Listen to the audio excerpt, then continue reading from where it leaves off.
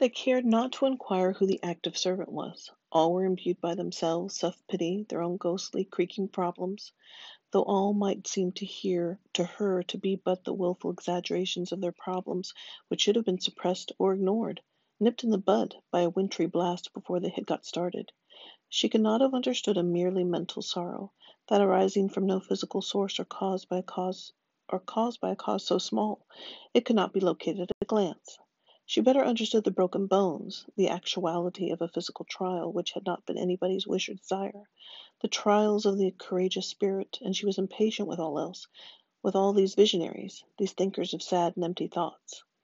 Among all those who came to the house, only one had ever greeted Miss Mackintosh with any real enthusiasm or feeling. It seemed a recognition of wildest ecstasy, a look of eagerness lighting up his bloodshot, bulging eyes, his thick wrists trembling with uncontrollable delight as if he could hardly contain himself,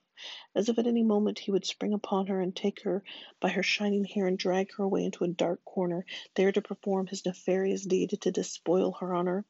But this would be no old maid's romance. It was her unbiased opinion, and she was far from favorably impressed or even vaguely flattered by his complimentary attitude and his guttural ravings which sounded to her like groans, and for the most obvious reason which should have appealed to anyone yet in his senses, and with his common sense about him, and with his head upon his shoulders. Her admirer was a head-hunter. He was an Australian bushman, wearing a loin-cloth, great hairs growing in patches out of his mottled skin, his wild curls hanging like tangled weeds around a very primitive, broken, pock-marked face which yet had, in spite of its strength, a peculiar delicacy like something ethereal and far away, something which should disgust her. Her eyes lighted up whenever his eyes lighted up whenever he saw her, but this was an unearthly fact, along with many others which she could not quite stomach, as she would say, and could not understand even if she tried, doing her utmost. Many things about him she disapproved of, having no shadow of doubt in her own mind, none of those marginal feelings my mother's might have entertained when, not sure at all that he was real, she entertained this bold head-hunter, feeding him little crumbs of her wedding cake. Miss Mackintosh, with her usual certainty in the face of any mystery, was quite sure this head-hunter should not be trusted, for he was deceitful, someone who should have been put out of doors and made to fare for himself, and who had preferred to the living sunlight these unhealthy shadows, these chimeras, these phantom of phantoms. He was just semi-civilized, and half-baked and confused, a head-hunter who, instead of acquiring social consciousness and a feeling for his poor fellow-men, a knowledge of how the other half lived, and become a sculptor of heads, forming out of barnacles the heads of old Catholic saints or Jewish patriarchs, but indefinitely realized and vague as spaces under water, leaving much to the imagination, for his dreams, so self-centered no matter how foreign they were that he might go over to Rome and be joined with the angels and with God's love. Yet though he had never been in Rome, a heathen and monstrous city idealizing the dead, it was her plain opinion, a place which good Christians should flee from as from a plague, a place of cinders, one where she would not be seen. Nor was he even a good Presbyterian or Free Methodist or shouting Baptist or Jehovah's Witness. Nor did he believe in total immersion, for he believed in sprinkling, and he gave himself these attitudes of lonely grandeur, as if he might even some day become the Pope, wearing turrets of gold. And he dreamed of a city of gold and marble with many splashing fountains, with many stone horses and stone curls lighted up by the spray of fountains, with pavements of pale opal and walls of bones and beautiful designs like lace and roofs of gilded clouds. He had certainly never been in old What Cheer, where there were no graven images or ornaments or vestments embroidered with pearls or coats of feathers or cloth of gold, where God was worshipped in a building of plain walls, such as befitted God, or out of doors, where there were no walls, where baptisms were total immersion in a cold or ice-bound stream, a great hole being chopped in the ice. Sometimes the baptized were drowned, and funerals were simple matters, the dead burying the dead until there were no more to bury. She was outraged, moreover, by his attitude of familiarity, by his bold courage in presuming that he must have seen her somewhere before, perhaps in another life and in a darker place, for he simply could not have, she having never been outside America or in New Mexico, the place from which he had most recently come, their paths having never crossed before, nor if she was in her senses. Not if the place from which he had most recently come, their paths having never crossed before, not if she was in her senses. She had originated in Iowa among the primitive Christians of great works and little faith, not of great faith and little works, and this headhunter had originated in the Australian bush, away down under, where he should have stayed if he had been a proper headhunter, with his own mind about him. He was no proper headhunter, but another derelict, and as for staying in this house with him, this wanderer, she was convinced that one of them must go, for his proximity to her was that which was offensive, an assault to her common sense, her rigorous view of things, of what was possible, of what was impossible. She would rather have seen him sulking in the bush than sulking among the golden harps and the shrouded grand pianos and the black draped marble statues in the music halls, skulking among the shadows and the stuffed lute birds, stopping to admire a broken Apollo, a dreaming Psyche, a fat stomached Cupid with grapes in its hair and its nose broken when it had fallen from a Roman roof. The wooden huntresses in ruined gardens overgrown with tangled weeds and flowers which were like his native bush.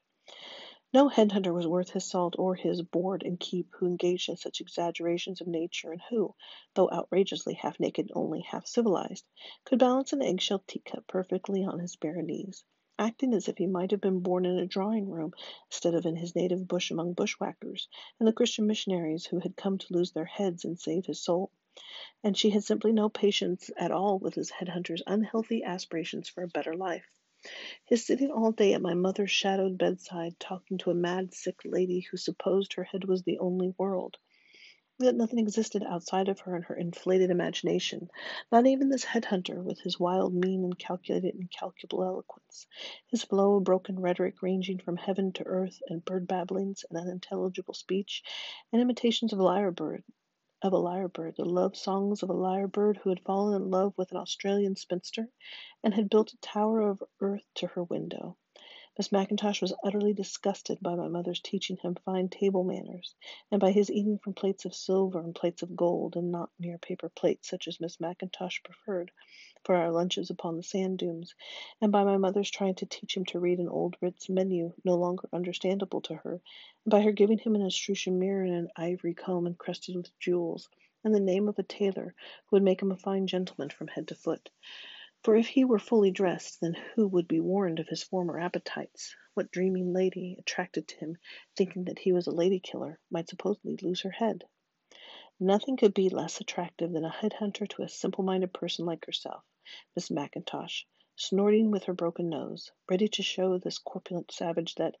though he might lead some other lady to the garden down the garden path, he could never tamper with her private feelings and her sense of honest dignity, that she was not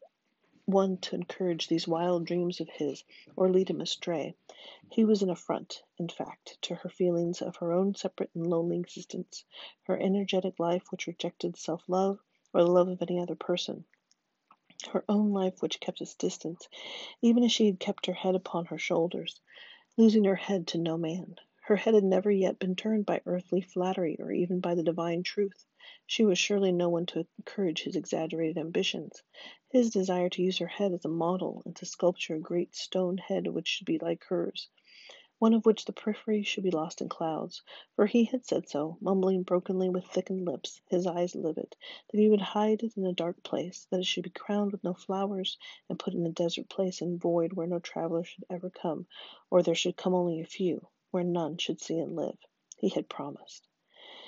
His compliments had been just those which made her cheeks turn red, even in retrospect, and yet he was always seeming to hunt after Miss Mackintosh's head, always trying to stop her in her lively walks and tell her that he preferred her head to all the other heads he had ever seen, both living and dead, both human and inanimate, both flesh and marble,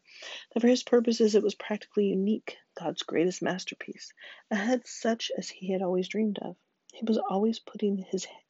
head in where his head was not wanted, parting the curtains, trying to surprise Miss Mackintosh, to take her unaware, always likely, when she least expected him, to confront her in a dark corner, try to pass the time of day with guttural and broken ravings which, though he was eloquent, seemed to suggest that he might still revert to the noble savage, for his enthusiasm knew no bounds, and his anxieties were very great when he asked her how she was, or expressed the peculiar delight he found in looking at her head as if her head had been rare, very rare indeed, something not quite of this world, as he would say, something of the last or of the next, he seeming unable to make up his mind. She was almost ready to believe that he had never been a headhunter at all. She scoffed at his admiration, but he must have admired the high cheekbones, the delicate contours of that coarse and often high-colored face, the flaring, broken nostrils ridged by a red line, the thin lips so colorless in a gray light that they were almost invisible, the furrowed brow, the flat, close-set ears.